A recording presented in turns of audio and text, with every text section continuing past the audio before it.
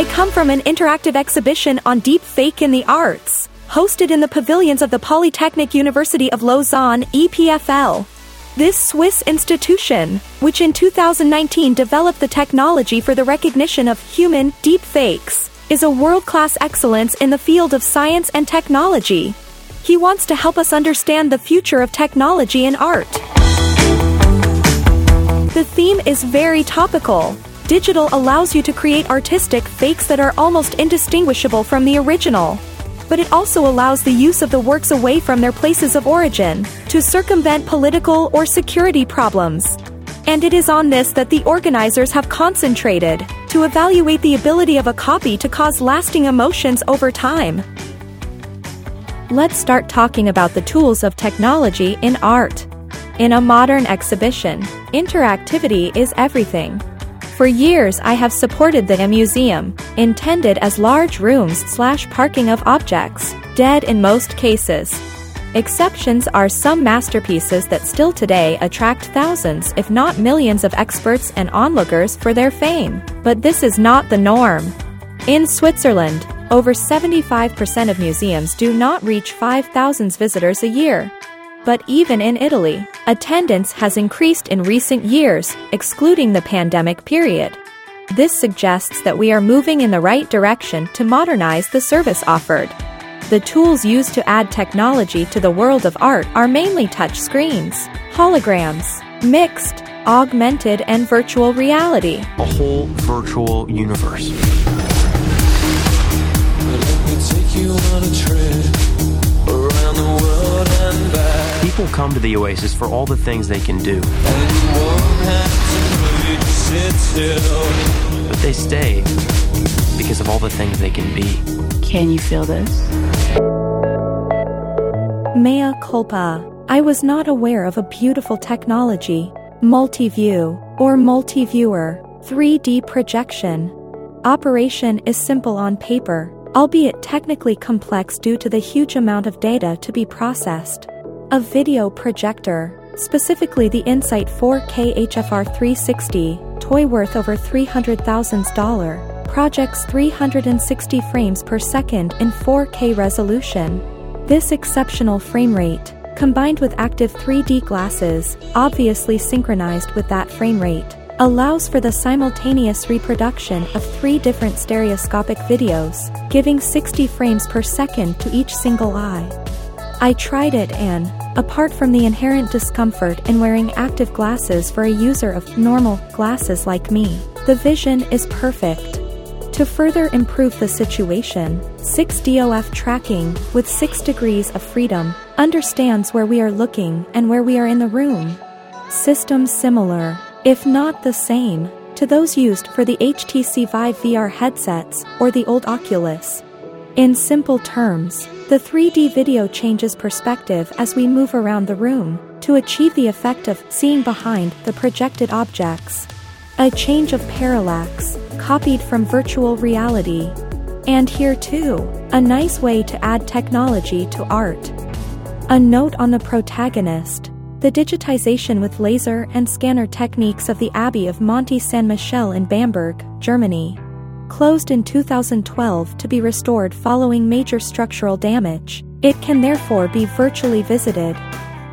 In an increasingly automated world, where humans are needed less and less, does this seem like a problem to you? It is no longer impressive to see a robotic arm photographing a mask far and wide to recreate it in 3D.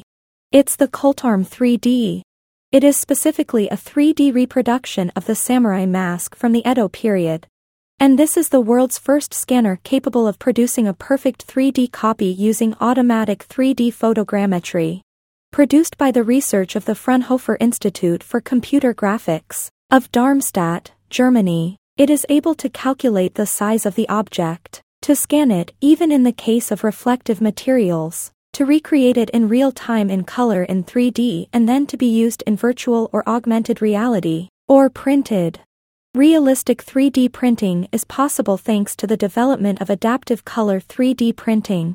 In this specific case, the technologies of the Israeli Stratasys are used, all with a declared goal: to show ancient works without the risk of ruining the originals. As I see it. Well, but not very well. Poetry is missing in such an object, and I don't know how many would substitute it for the true original. The fact remains that in cases other than printing, such a machine allows significant time savings for the digitization of world cultural heritage, and in Italy, there is a lot to do. Artificial intelligence puts us on the alert. This is what is first imagined when thinking about the future of technology in art. Trust AI invites us to sit in front of her, take off the mask so that she can see better and answer her questions. Nice! And at the same time a bit terrifying. Her face is a hologram. She informs us of our personal data, age, sex, hair color, and progressively pirates our face until it assumes our appearance. In her speech, after having stolen her personality, she is keen to alert us to the data we share online, how these can be used for less than noble purposes by thieves. Does artificial intelligence cause dangers? Certainly yes, but no more than many other technological innovations. And art installations like this help the public to understand how it works, in order to better defend itself. Way back when, privacy was important. The work was produced by Bernd Linterman and Florian Hertweg at the ZKM Hertz Lab, in response to the disturbing spread of deep fakes. I invite you to read the long article in which they describe the project. It's definitely interesting. Hello. And now I want to talk you about using the augmented reality to visit historical monuments. Beautiful, fun for children, but apart from that, visiting a cave reproduced in 3D, displayed in augmented reality with an iPad in hand, I don't think is the best way to use technology in art. I find it useless, a pure exercise in style. I do not want the creators who have indeed been exceptional. Mind you, we are talking about one of the Mogao caves, near the city of Dunhuang, China, dating back to the Tang Dynasty. Therefore, something very ancient endangered by the excessive tourism. Digital representations are welcome, but this is 100% the field of virtual reality. A trespassing of AR does not produce the same results.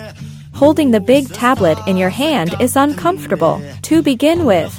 And since it's all reconstructed in 3D, why not take advantage of VR to feel like you're really there, and not walk into a black cube with white textures drawn on the wall? Augmented reality can really do a lot to improve the quality of a tourist visit.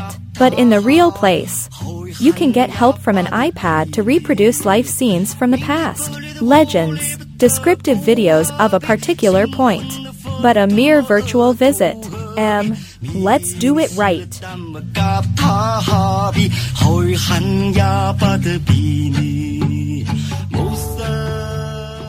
On the contrary, we can also think thanks to the augmented reality. As soon as you enter the exhibition, two works arouse curiosity. The reclining pan, which we will talk about shortly, and an isolated white pedestal. This is the basis for The Golden Calf by Geoffrey Shaw. A calf that takes shape only by pointing the object with an iPad which, thanks to augmented reality, reproduces it. The importance of the golden calf is very clear thinking about the year of production, 1994. Shaw was a true pioneer in the world of augmented reality, and obviously in its original form there was not an iPad but a screen equipped with motion tracking. Magnetic Polymus, one of the very few companies to offer this technology at the end of the last century. The most interesting effect are the reflections on the calf. For cameras placed on the sides of the pedestal reproduce our image on the subject to give it that extra touch of realism. And to make the work always different, to want to make the viewer himself a co-author. And the calf, elusive, is the object of our desires. The reclining pan is the modern copy of an ancient copy. You can see the image on my website, DarioRiccio.com. The original work is attributed to the Florentine sculptor Francesco da San Gallo, built around 1535. In turn, it was a copy of which, however, the original has been lost. The contemporary artist Oliver Laric made a 3D scan of it, which you can download for free from 3D Scans, then printing it in many different materials. The result is a new, modern, and provocative work. It calls into question the veracity of the post-original in the modern era, rejecting the postulate of the singularity of art and its private property. Laric, for his popular work, has made many works scanned in 3D available, free of charge, to anyone who wants to download them from the 3D Scans website.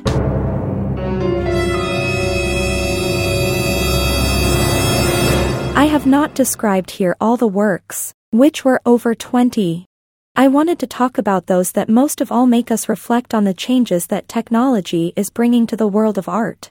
In addition to these, it is also worth mentioning the blockchain, which here was represented by the multimedia work 89 Seconds to Alcazar, by Yves Sussman. Videos whose rights have been divided into 2,304 atoms of 20 by 20 pixels, and sold via blockchain, and whose EPFL reproduction was full of holes, as some atom owners did not consent to free public viewing. A bright future, in which the public domain will be increasingly important. But at the same time, a future in which artists will have more and more ways to experience their creations, to spread them to the whole world. In which it will be easier to organize thematic art exhibitions, even in small realities, without the enormous costs of transporting works of great value. In which spectators will be able to admire and study works of art from all over the world, and from all eras, without the need to travel thousands of kilometers. Which, for heaven's sake, is beautiful, but sometimes, and for some, impossible. Thank you for listening to me in this third episode of the podcast Future of Cinema, Technology and Business, translated from the Italian version curated by Dario Riccio. I am an artificial voice, Sarah from Listener.tech. From both of us, best wishes to hear from you again soon. Bye!